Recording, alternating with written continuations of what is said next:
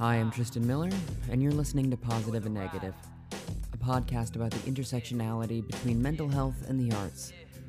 Today on the program, I speak with Alvin Irby, a comedian, entrepreneur, and founder of Barbershop Books, a nonprofit that is dedicated to increase literacy in Black boys by providing books in barbershops. Here he is talking about being a lifelong learner. I think one of the most important things is to be a lifelong learner and to have a growth mindset. We don't know everything. Even if you have something that you're passionate about, you don't know everything that you need to know to be able to execute on that idea the best it could be executed. You don't know a lot of stuff. And so I think being open and to feedback, being open to learn is really, really important. And also I think it can help fight feelings or a sense of being overwhelmed, because it's like, okay, well, you don't know how to do this today, but that doesn't mean you can't know more about it tomorrow. This program is brought to you in part by Patreon. You can go to patreon.com/Tristan J. Miller for exclusive access to the rest of this season, along with a bunch of other content about and for mental health. I'd like to thank you very much for listening. There are a lot of options for podcasts out there, and I appreciate you choosing us. All right, let's get to this interview. Thanks so much for doing this. No problem, man. Glad I could be here. Yeah, right on. So you're born, as you say, in one of the most dangerous cities in the country, Little Rock, Arkansas, right? That is true. True. What was it like growing up in Arkansas? I would say that, I had a small group of friends, that I grew up with, and we had a pretty fun childhood, that consisted of playing football in the street or playing basketball in a hoop on the street or, riding our bikes around the neighborhood, playing video games, playing cards. I did gamble quite a bit as a kid. My mom thought we were playing a lot of Monopoly, but the real money was under the board. But yeah, I did roll dice and play, I played a game called Tunk. It's a type of gambling card game that I learned and that I played as a kid. But I think after I lost $30 or $40 in candy money, I was like, this gambling thing is not for me. So I'm fortunate that I learned at a younger age, what wasn't for me. And so I didn't have an issue with that, as I got older. But Little Rock was, I would say that, it was the crack epidemic, right? And the gangs were selling the drugs. So crack and then the gang violence was really just out of control. In 93, Little Rock was the murder capital of the United States. Wow. Per capita. So there were more homicides in Little Rock than in New York, Chicago, LA per capita. Wow. And it was the gangs, man. It got so bad that there was a HBO documentary called Banging in Little Rock that came out on HBO about the gang violence in Little Rock in the early 90s. Mm-hmm. Yeah, so that's not actually just a joke. It's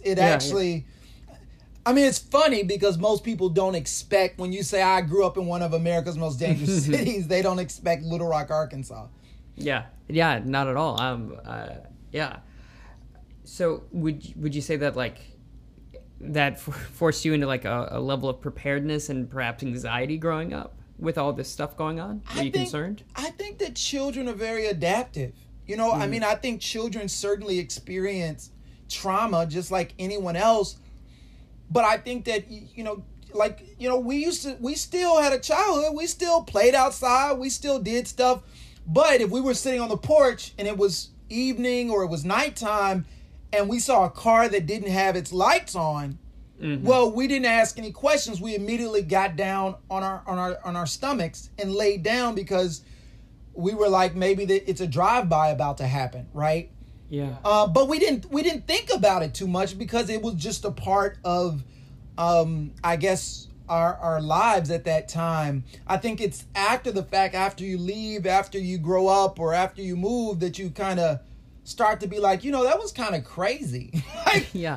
Other people didn't actually have to do some of those things, or they didn't experience some of those things.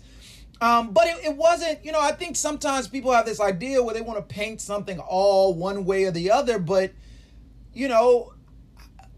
I had a relatively, good childhood, even with all that craziness, going on. And I feel like my mom worked really hard to try and insulate us as much as possible. I don't think you can insulate any child from all the craziness that goes on, but she was certainly dragging us to church. It seemed like almost every day. Giving us less time to get in trouble, I suppose. Yeah, that makes sense. And you have a TED Talk about an organization you put together about barbershop books, and the impetus for that was you switching reading classes growing up, right? Well, no, I mean, the impetus for barbershop books was really based on an experience I had in a barbershop in the Bronx. Right. So right. I was teaching first grade, right? And then there was a kid in the barbershop while I was getting a haircut, and he was one of my students, and so him kind of just sitting there doing nothing, and me being his teacher, me knowing his reading level the whole time, I'm just like, oh, he should be practicing his reading right now. I wished I had a children's book to give him, but I didn't. But what I will say about my experience in high school and being in regular classes where we pretty much weren't being challenged, right? You're doing spelling lists and reading short stories, and then switching to a pre-AP class where we're having to read novels and write book reports. It really helped me understand the kind of, I don't know if you call it the political implications of reading, but I certainly began to think about kind of the way in which institutionalized racism plays out in schools and as it relates to reading. Now, at that time in high school, I didn't have this language to talk about kind of what I was observing, but I decided that I wanted to know more about it. So actually, my junior year in high school, for a science fair project, I surveyed 200 of my peers to find out about their reading habits. And what I found out was that most of my classmates did not read for fun. If it wasn't required for class, they really didn't read anything at all.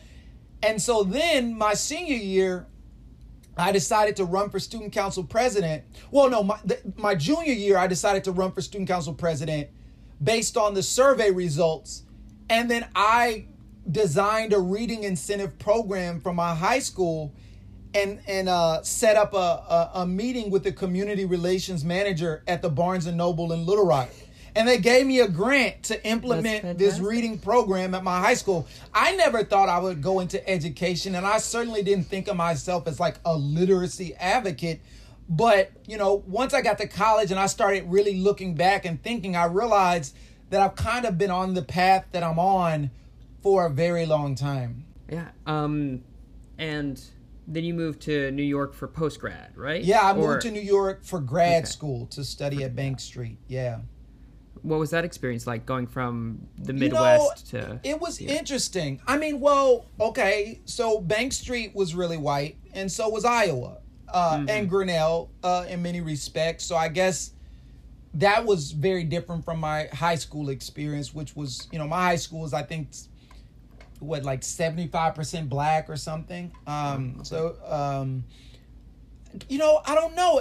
It was my first time really meeting or interacting with a lot of Jewish people, because Bank Street has a really strong kind of a lot of Jewish families. Their children go there.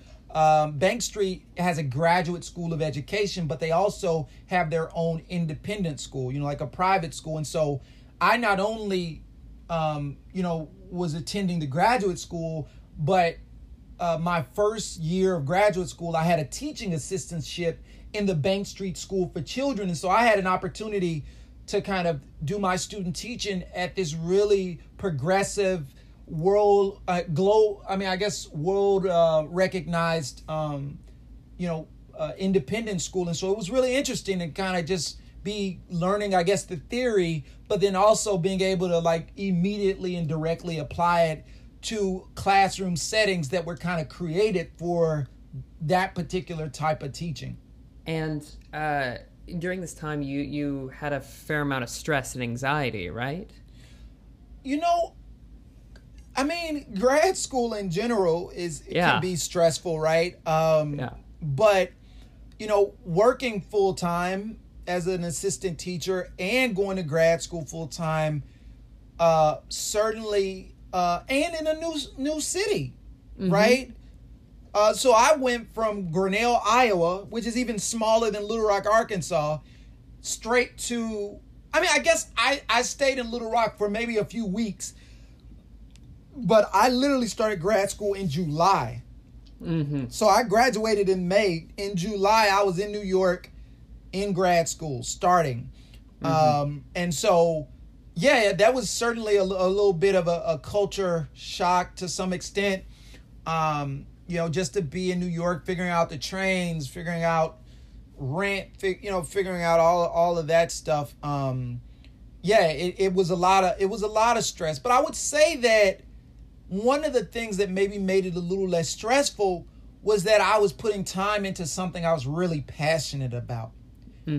Right? And I think there's a difference, right, when you have stresses that are not connected to things that are as meaningful for you. And you and I know each other through comedy. When did you start doing stand-up?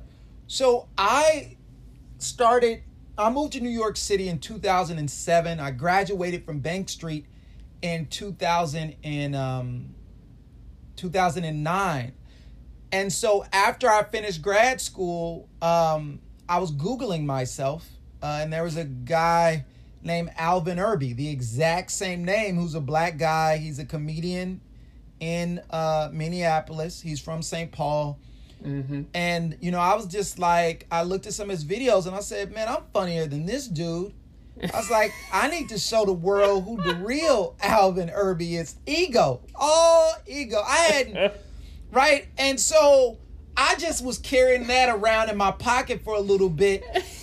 And I told someone, I was like, I'm thinking about doing stand-up. And they were like, oh, you should do the Monday open mic at 7 o'clock at the Laugh Lounge. And I was like, whoa, they know all the details. I was like, this is a sign. Maybe I'm supposed to try stand-up. And so I went to this open mic that this person had recommended.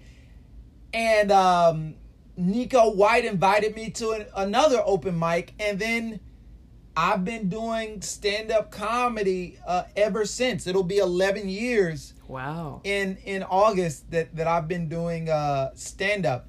And so then, all of my first jokes were pretty much about kids and stuff happening in the classroom or stuff from my childhood. Yeah. And so you've been doing it for 11 years. Has there ever been times where you're like, no, I'm going to pack it in and I'm done? I don't know that I've had moments where I was like, nah, I don't want to do this anymore. But I certainly had moments where I was like, am I still funny? Or am I funny? I mean, after you bomb at Mocha Lounge, which is notorious, right? Their Monday comedy night, I had an audience member one time give me the light, right? And you think, wow, Alvin, that's really bad. Like somebody in the audience decided they had enough of your stand-up that they raised their cell phone and started waving it. And the horrible thing about Mocha Lounge is that it's not like it's a venue that has like a stage or anything. Literally, you're standing on the floor and people are sitting right in front of you on couches. So when she gave me the light, it was literally like right there in my face. And it didn't stop there. I guess other audience members shared her sentiments. So then some of the other audience members pulled out their cell phones, and instead of it looking like a comedy show, it almost looked like a concert. Yeah. But, there are moments like that. There are other moments where when at Mocha Lounge and other places where I took L's. And, when you bomb bad, it really can just make you feel defeated and discouraged.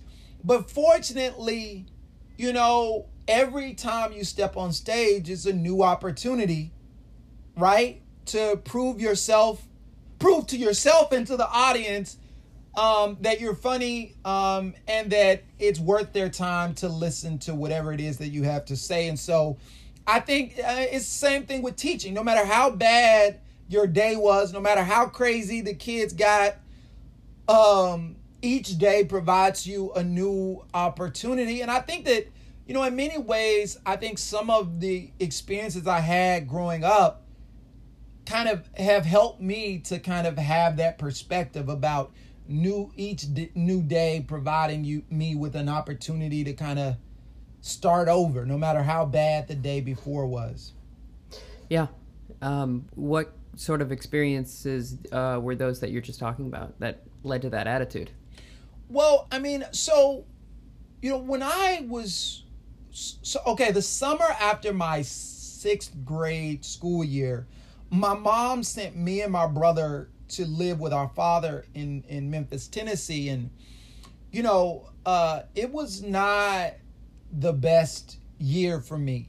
My brother was very wise because after the summer, he returned back to Little Rock. But instead, I stayed in Memphis.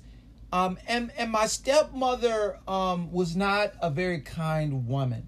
She said really mean, really emotionally abusive types of things to me. And I didn't have any friends, and I got obese because I didn't play outside. I wasn't allowed to really go out and do stuff. She was not kind at all. Said a lot of emotionally abusive types of things. And my dad, I believe at that time was struggling with some type of substance abuse. My mom, of course, did not know any of this when she sent me there. Otherwise, she most likely would not have, but, I was there. And, so it was a difficult time. I'm certain I was depressed. I think I had been diagnosed with depression, but I think it was more just connected to the environment and the situation I was in, less than like me just, I guess the point is, or that I want to make, is that I think any normal child under those circumstances would have been depressed. I think it would have been highly abnormal not to have been considering kind of everything that was kind of going on.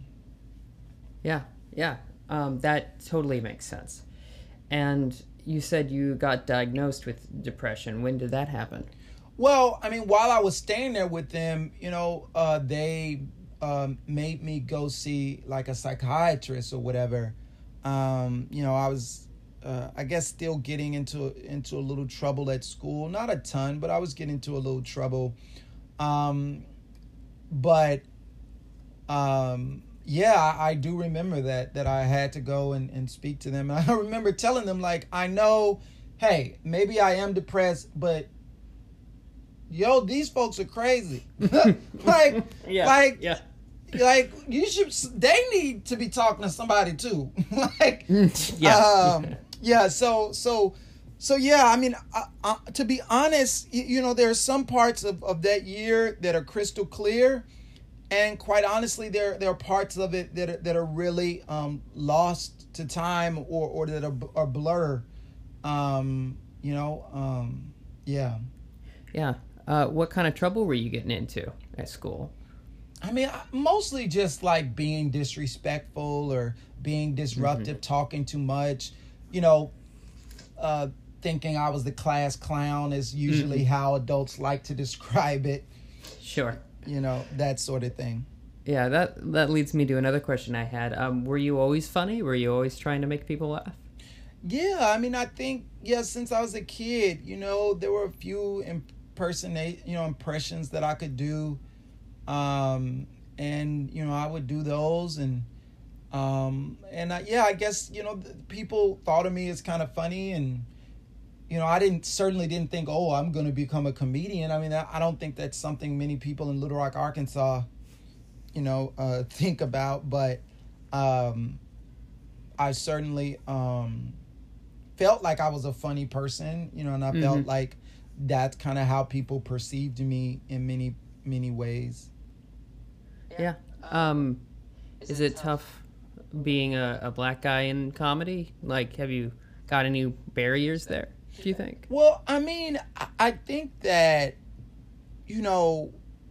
what's frustrating is the lack of diversity in like some of the comedy clubs and things like that, where like, they might only want to have, they might only have one black person on the show or something like that.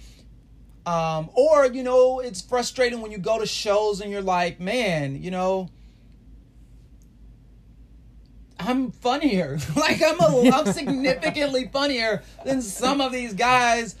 And yet, they've been on late night or they've been on this, but I think that's something that maybe, all comedians may say at some point or another. But I think that, institutionalized racism and biases, racial biases, those things, aren't limited to any one industry or any one profession. I think, it's woven into the fabric of our society, and any career or field you find yourself in. I think that, the people who know, will have more opportunities. The people sometimes that people identify most with, they may think of them first, or they may have them at the forefront of their head. But, I honestly try not to think as much about the obstacles or barriers to my success, and I try and focus on the opportunities and or creating opportunities for myself. I'm not the kind of person to kind of just wait around for something to come to me or whatever. Yeah, clearly. And you do a lot of different things. Do you ever feel burnt out, and how do you cope with that? At the very beginning of this pandemic, I definitely had a few off weeks where I was kind of just watching TV shows and watching movies and doing the bare minimum, in terms of work and stuff. I guess trying to find my bearings, and dealing with the uncertainty. But, eventually I snapped out of that and kind of started being more productive and getting stuff done and everything. But I do a lot. I do a lot of stuff, but I also I'm fortunate that I actually mostly spend my time doing things that I love to do, or that I'm passionate about. So doing stand-up, maybe there are instances where it feels like work or feels like a chore, but for the most part, it's a lot of fun. And running a nonprofit, right?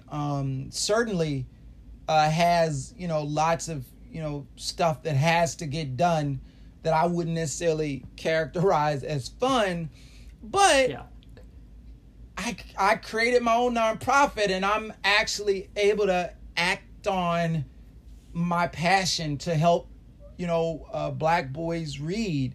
And so for me, even when I feel the most frustrated or the most overwhelmed, I still feel fortunate that I get to wake up every day and put my energy into something that I created, something that I'm passionate about. And I just know that there's so many people that can't say that, who aren't in that position. And the same thing is true, when I was in college. I remember having a 15-page paper and being on the first word and thinking, oh my God, why is this page blank? And why do I have to write 15 more of these things, right? But then I would say to myself, you know what? There are people back in the hood who didn't have the opportunities you have, that even if they were sitting in this chair, they didn't have the preparation that would allow them to be successful in this particular situation. And so suck it up, you know. But I think that goes back to perspective, right? And I think that year in Memphis, you know, there was some really low points, like really low points during that year, where, I don't know, some people call them come to Jesus moments or whatever, but there were definitely moments where I had some conversations with God and I was just like, hey, I promise if you take me out of this situation, I won't curse no more. I won't be bad no more. You know, and I was pleading with God, just like, I promise, you know, and, you know, there were definitely even moments where I considered, you know, taking my own life. You know, it was really bad. It was a really bad and dark year for me, that one year. And it was in 7th grade, but, you know, kind of the light at the end of that tunnel, because I didn't have any friends, because I didn't really go outside much, I had a whole lot of time to think about myself, about my life, about a lot of things. And I feel like I gained some insights about life. I gained some insights about myself that altered my life's trajectory significantly. And so for that reason, as bad as that situation was, I'm so thankful that it happened, because I really might not be the person I am today. The drive that I have, all this stuff that makes me who I am, you know, that year was also a part of it. But I would say that the kind of mantra, you know, or way of thinking, and it may sound really, I don't know, it could sound perverse or negative to some people, but I remember concluding during my 7th grade school year that I didn't deserve anything, and that no one deserved anything. You know, and I thought about, you know, so many different people in the Bible and just people in life who they didn't do anything to anybody, but some bad stuff happened to them. And I was like, they didn't deserve that. And there are people who were born into rich families or born into things that gave them a leg up in life. And I was like, well, did they deserve that? I was like, well, no, they don't deserve to be able to, you know, have food and have a good education any more than anyone else. And so I was like, well, you know, according to the Bible, you know, and at this time, I think, you know, and I think that during difficult times in people's lives, you got to hold on to something, you know. You got to find something to anchor yourself, to keep you tethered to reality, to the world, to your sanity. And I think that the Bible did that for me at that time. And so I'd spent a lot of time reading the Bible. But what I concluded is that according to the Bible, everyone was a sinner. And according to the Bible, everyone who was a sinner deserved death. But according to the Bible, Jesus died so that other people could live. And so I was like, all right, well, Jesus was perfect. And look what they did to him. Like, he was just trying to feed people, clothe people, and they just killed him. And I was like, if that's what happened to him and he was perfect, who am I to think that life should be easy? And so from that point, I said, you know what? I don't deserve anything. And every opportunity I have, I'm going to try my best to make the most of it.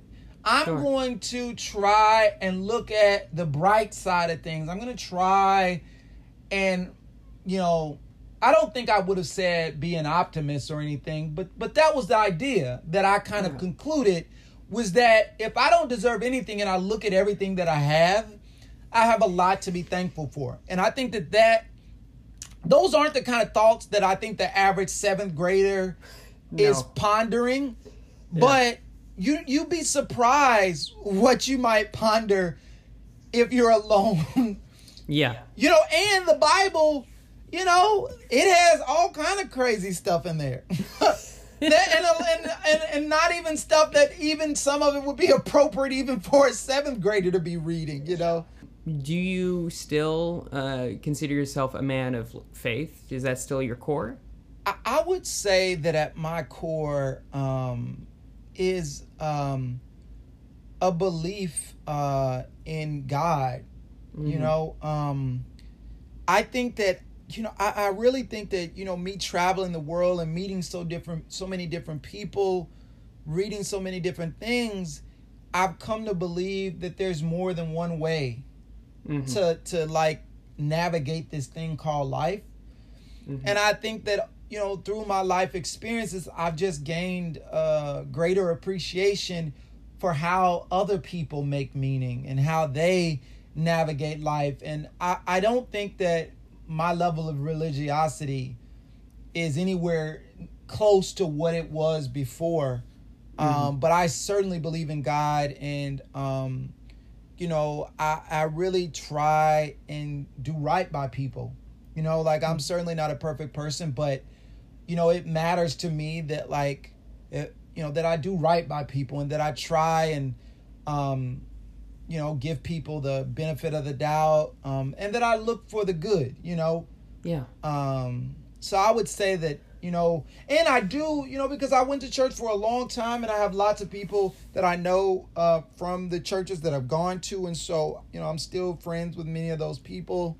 But I did make a conscious decision a few years ago that instead of putting time, energy, and effort into church, that I decided, you know what, I want to put this energy and time into this passion that I believe God has put in me, which is inspiring children to read. That absolutely tracks. Since you were spending a year with your father and your stepmother, that I assume your parents got divorced. Yeah, no, my dad left at I think I was 3. Hold on. Oh wow. Yeah, I think I was 3 when he left, and my mom had 3 kids, and he just left. He just left the city, just went to a whole nother city somewhere, and while being evicted, so he hadn't been paying the note, and she found out, and he just left, and so she's in a house with 3 kids being evicted.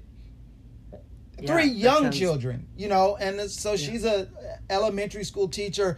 I can only imagine the level of stress and frustration that something like that does to you. You know what I mean? Yeah. I can't imagine how stressful that would be. And also, do you think, I assume it was stressful for you as a kid too? I mean, as a kid, you don't really, I mean, especially you're 3 or 5, you don't really, you don't always understand and know what's really going on. We're moving, and good parents do a good job of trying to help shelter you from the worst of what is, and my mom did the very best she could, to really provide us with a healthy and happy childhood, Mm-hmm. Do you think your passion for Black boys and their literacy and improving their lives comes from recognizing that you had some issues in your childhood? Yeah, I mean, I think I just, in high school, when I learned the difference in rigor between these regular English classes where students were just reading short stories and doing these spelling lists, and then all of a sudden this other 10th grade, advanced class where they're reading novels, I was just like, why is there a difference? And why is the reading expectation so different? And I was like, something is wrong here. And I think, and I didn't read for fun, but I was like, you know what? I don't want other people to be controlling what I read. And I began to understand that if people can control when and what you read, if when and what you read, then they can control you and to some extent. And so I viewed reading as freedom. Freedom to realize my full potential, freedom to be who I'm supposed to be, freedom to pursue the passions and ideas and other things that I have. And I wanted other people to have it, that freedom. Yeah. Do you still deal with any bits of depression? You know, as an adult? Not really. I mean, I think that I certainly deal with stress. I certainly have moments where I might feel like I have no idea what in the world I'm doing. But I also am fortunate to have people in my life who encourage me, inspire me, push me, and hold me accountable, right? When I'm not being my best self. I will say that, when I went back to grad school, so I got a master's in education from Bank Street, but in around 2013, I went back to grad school and I did a master's in public administration at NYU. And that was stressful. My first year, I was working full time as an education director at a nonprofit while taking classes in the evening, and it definitely took its toll on me.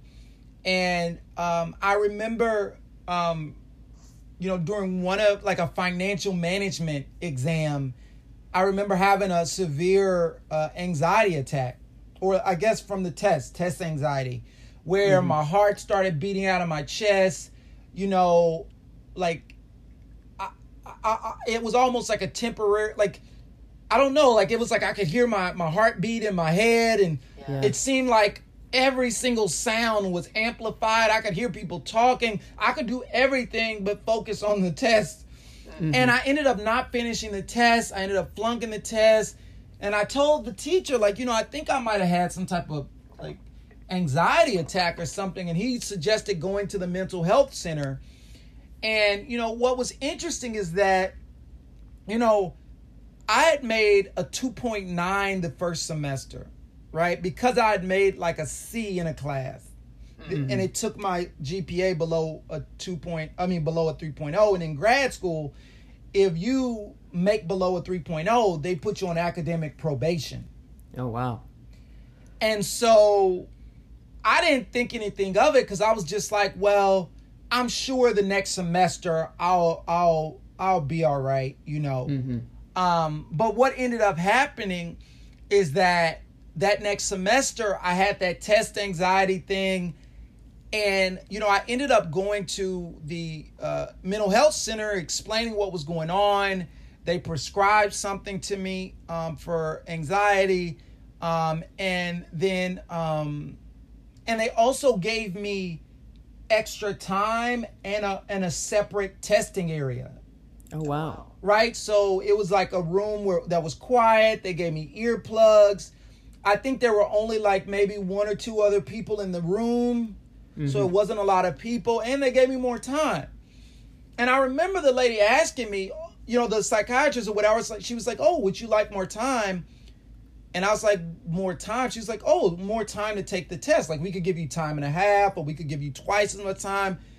And I was like, well, no. I was like, no, I remember this is what I said. So I was like, yeah, I'd take more time. And she was like, well, how much more time would you like? And I was like, well, how much more time can I get? And that's when she gave me the breakdown. And I was like, I think time and a half sounds good. I don't think I need a whole but we can just assess the situation and circle back. And I did actually start to perform better on the test. I actually kept well above a 3.0 the rest of my time in grad school. But it just made me wonder. Oh, but here's the thing.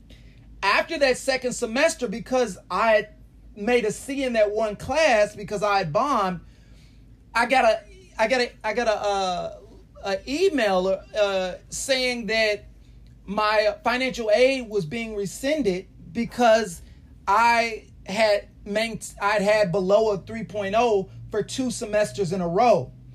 So that I lost my financial aid, and they said that I owed, I don't know, $22,000 or some ridiculous amount that was, you know when you hear something so crazy, all you can do is laugh. Yeah. Right? I saw a $22,000 bill and I just started laughing. Maybe I was having a breakdown. I don't know.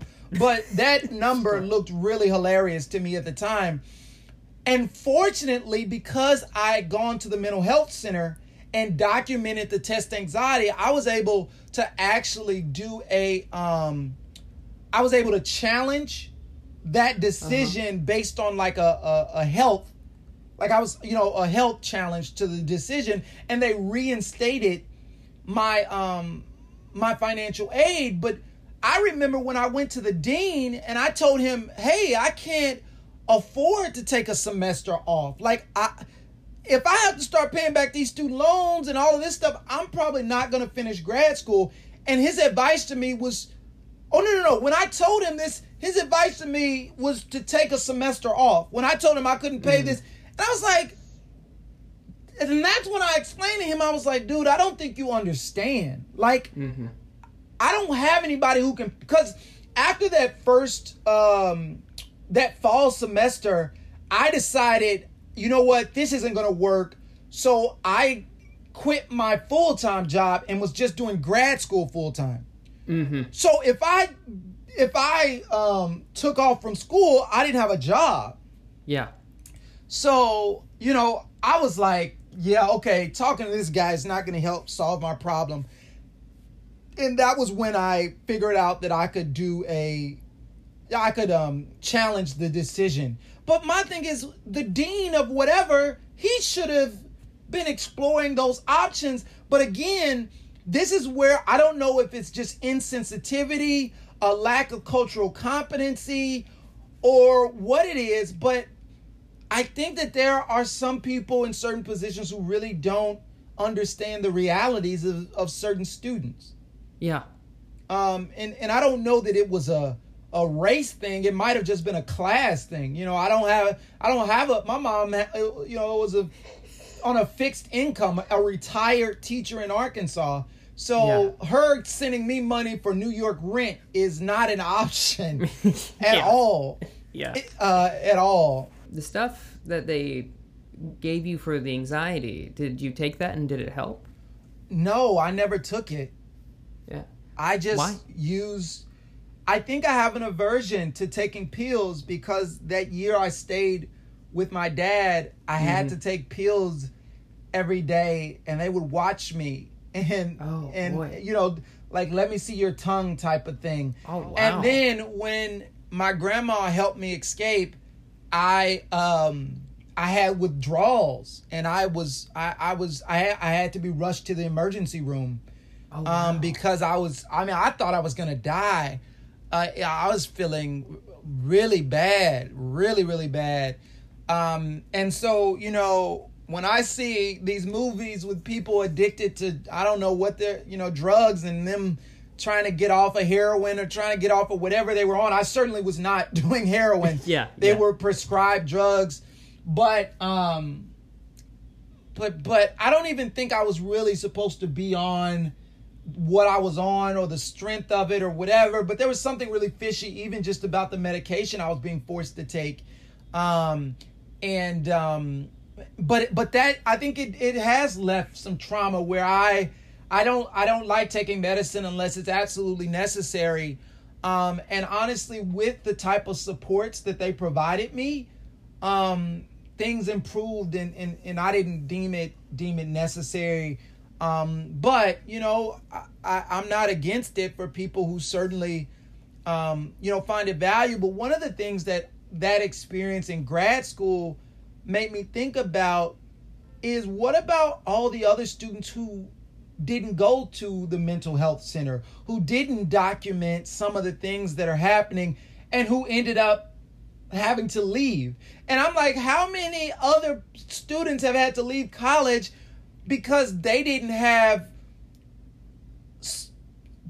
support, or the colleges were not effective at communicating the services that they provide, because I'm sure that some point during orientation they might have mentioned something about it, but I've never been diagnosed with any type of learning challenges or test anxiety or anything like that.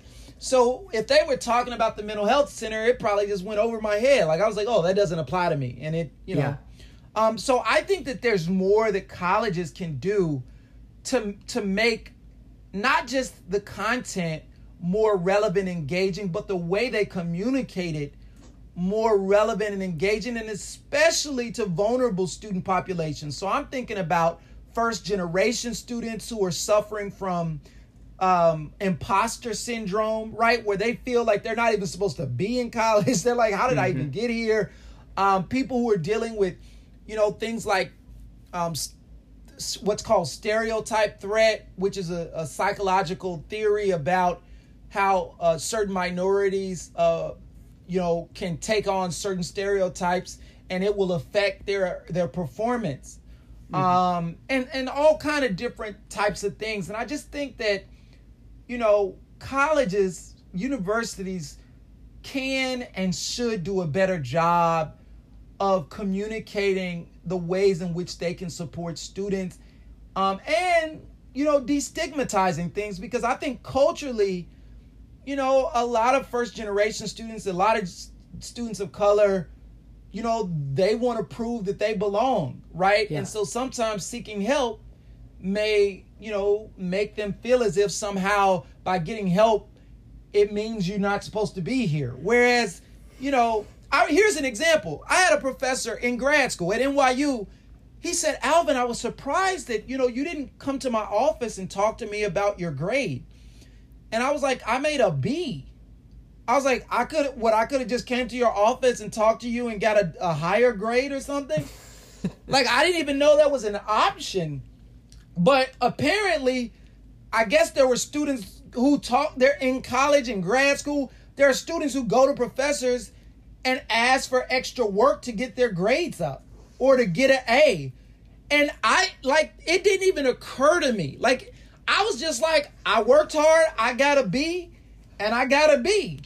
You know, but again, class, right? Oh, you know, maybe there are parents who know that and who would, you know, my mom never went to grad school, right? And she went to college in the 70s. So, you know, anything I was doing as it related to education in college, I pretty much, all my applications, everything for financial aid, everything I pretty much have had to kind of, I mean, I've asked people, I'm sure, maybe people I know or something, but, you know, it's kind of been me. You know, I haven't had, you know, necessarily anyone in my family to kind of, well, you know what? That is not necessarily true. Not so much with college or grad school, but I do have a cousin who's super dope. He's a director of diversity for a large nonprofit, and you know, he's been a great support to me in my journey as a nonprofit leader. And if I ever have questions, you know, related to just stuff related to leadership or, you know, any of that kind of stuff, I can call him. But, you know, he's more like an uncle. He's my dad's cousin, right? And so, you know, as I was going through a lot of the stuff I was going through, you know, he was more after the fact. Like after I, you know, moved to New York, we started to connect a lot more since he lived in DC and eventually moved to New York and that sort of thing. But, you know, there are people who have parents in their lives who have all the answers or who can just help them with the rent or just, you know, whatever, like you were talking about in comedy. Going back a little bit, you said your grandmother helped you escape? I did say that. Well, you know, my stepmom was like, you know, you're not going to be bouncing between Little Rock and Memphis, you know, back and forth. You're going to spend your whole school career here until you graduate from high school. Whew. And I said to myself, well, that's what I'm not going to do. And so I was like, well, I just want to go back to Little Rock for the summer. And, I don't know if they weren't, I don't know. And I just threw as much of my stuff as I could into garbage bags, and my grandma drove me back to Little Rock. Wow. This is my dad's mother, who I'm very close with. My dad really was not in my life much at all, except for half a year in 4th grade when I went to live with him. Yeah. And then 7th grade. So I guess 4th grade was season 1 of Scared Straight, and then 7th grade was the second season. After the second season, I was like, listen, I am on the straight and narrow. I don't need any more seasons of Scared Straight. I am scared straight. I'm on the straight and narrow. So after I returned back, I didn't really get into too much trouble. I mean, a few little scuffles or things here and there, but for the most part, I was, staying out of trouble. Yeah, that makes sense. Do you still talk with your dad at all, or is he still pretty absent? Yeah, nah, he really, he's alive, and I believe he lives in Arizona, but yeah, we really don't talk much. It's kind of hard to even know, what to talk about, when like so many of the moments in your life, now his mother was there for everything, every graduation I've had, high school, grad school, everything. And I do check in with her, every month and things like that. But it's a challenge, I don't really hold any animosity, toward my dad. I think a lot of adults are dealing with unresolved trauma themselves. Yeah. Things that they haven't been able to overcome or to treat or to address. And it ends up manifesting themselves. Just because you have children doesn't mean that, the hang-ups in your life or the past traumas that you've experienced somehow go away, or the ways in which they manifest themselves in your adult life disappear just because you bring a little challenge, and so, I think the same is true of my mom and probably a lot of other parents, is that, life is not easy, man. And if you're a black person, my mom grew up in Forest City, Arkansas, of one of her and her 2 sisters were the only black kids at her school. And so, I remember her telling me about every day almost kids running to the other side of the hallway saying, I don't want that black to rub off on me. And can you imagine every single day having to experience that level of hatred and racial trauma? That stuff cuts deep, man. And I don't think that I even know the half, and so there are a lot of people out here just trying to do the best they can with the skill set that they have. And I'm forever grateful and thankful to my mom for, laying a foundation for me to become who I am, Yeah. Yeah. That's a very positive spin on all of it. That doesn't negate or somehow reduce the, any type of negative behaviors. Just because an adult had negative things happen in their lives, that by no means justifies their mistreatment of children. But I think that, as an adult looking back on my life, I think I have a different lens, right? Mm-hmm. Yeah. Yeah, and it certainly, it can explain things, but if not excuse them. Right. Yeah. And when they first brought you to that psychiatrist, was that, was that experience like as a 12-year-old, a 13-year-old? Well, see, I don't know what my dad and my stepmom, what their thing is with getting treatment or whatever. But when I went there in 4th grade for half a year, they put me in a day treatment center because I was getting into trouble in school, having lots of, angry fits and things when people would make me upset. But I don't think that, I think I just needed more love, more experiences. I think, here's the thing, I did not read as a child. if somebody would have been taking me to the library, I think I would have been the kind of kid that probably would have been in my room reading. Mm-hmm. You know, and so I think that some of my behaviors may have been me not having constructive outlets to kind of channel a lot of my creative energy. And so it just ended up coming out in ways that were destructive or not constructive. But yeah, I don't know what their deal was with drugs, because they definitely made me take pills when I was there, even for half a year. And they put me in this, well, first I was going to a regular elementary school, but then they put me in a day treatment center. And that was interesting. Like when I went there, yeah, you know, I really learned that there are kids dealing with some real issues. I mean, a teacher just said, you know, Johnny, you know, please have a seat now.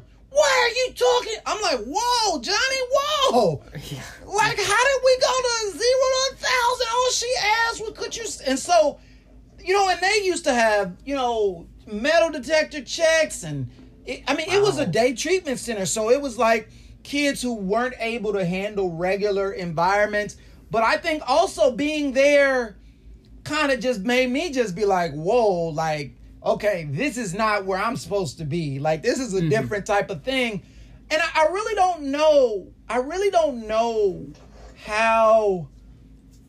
I don't know how it was that I ended up there, but I'm pretty sure that it was my stepmother who researched, advocated for me getting institutionalized, or it was a day treatment, so I didn't spend the night. But she was the one who did that. And the same thing happened in 7th grade, where there was an incident where I was accused of pushing some kid down in an alley or something after school. And it was completely false. I was never even there, you know. But there were witnesses who supposedly saw this happen. And instead of my stepmom kind of being like, oh, you know, hey, you know, let's investigate this more, she just was like, I'll handle it. And she took me down to juvenile and had them put me in handcuffs and lock me in a cell, like for real, like in a holding cell at juvenile. And I just remember thinking about how perverse it is that people entrusted with loving and caring for you could so easily disregard you in that way. And it, you know, and my dad, you know, many parts of this, you know, he was really very passive and to some extent out of it. You know, he wasn't fully present. Yeah. Sorry, I'm just processing what you said. That's a lot to put on. Oh, I concur. I agree. It was a lot for me as a 12-year-old, or however old you are at 7. I mean, in 7th grade.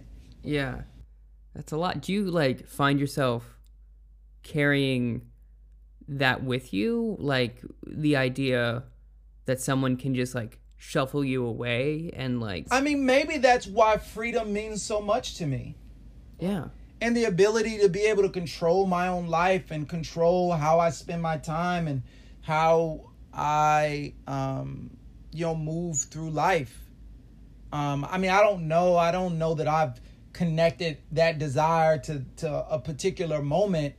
And I don't even know that I think about it all that often, but all those things have made me who I am, you know? And so as crazy as it was, and I certainly wouldn't wish any of the stuff that I experienced, on anyone else. But at the same time, I'm thankful for it, because who knows? You know, people see people sometimes and they make assumptions about what their life must have been or who they are, or, you know, for them to be able to do this, you know, they must have had this or that. And you just don't know. You really don't know people's lives. You don't know their experiences. You don't know their trauma, you know? What would your biggest piece of advice be for someone who's trying to do similar things to you, whether it's like some sort of advocacy or comedy? I think one of the most important things is to be a lifelong learner and to have a growth mindset. You know, we don't know everything.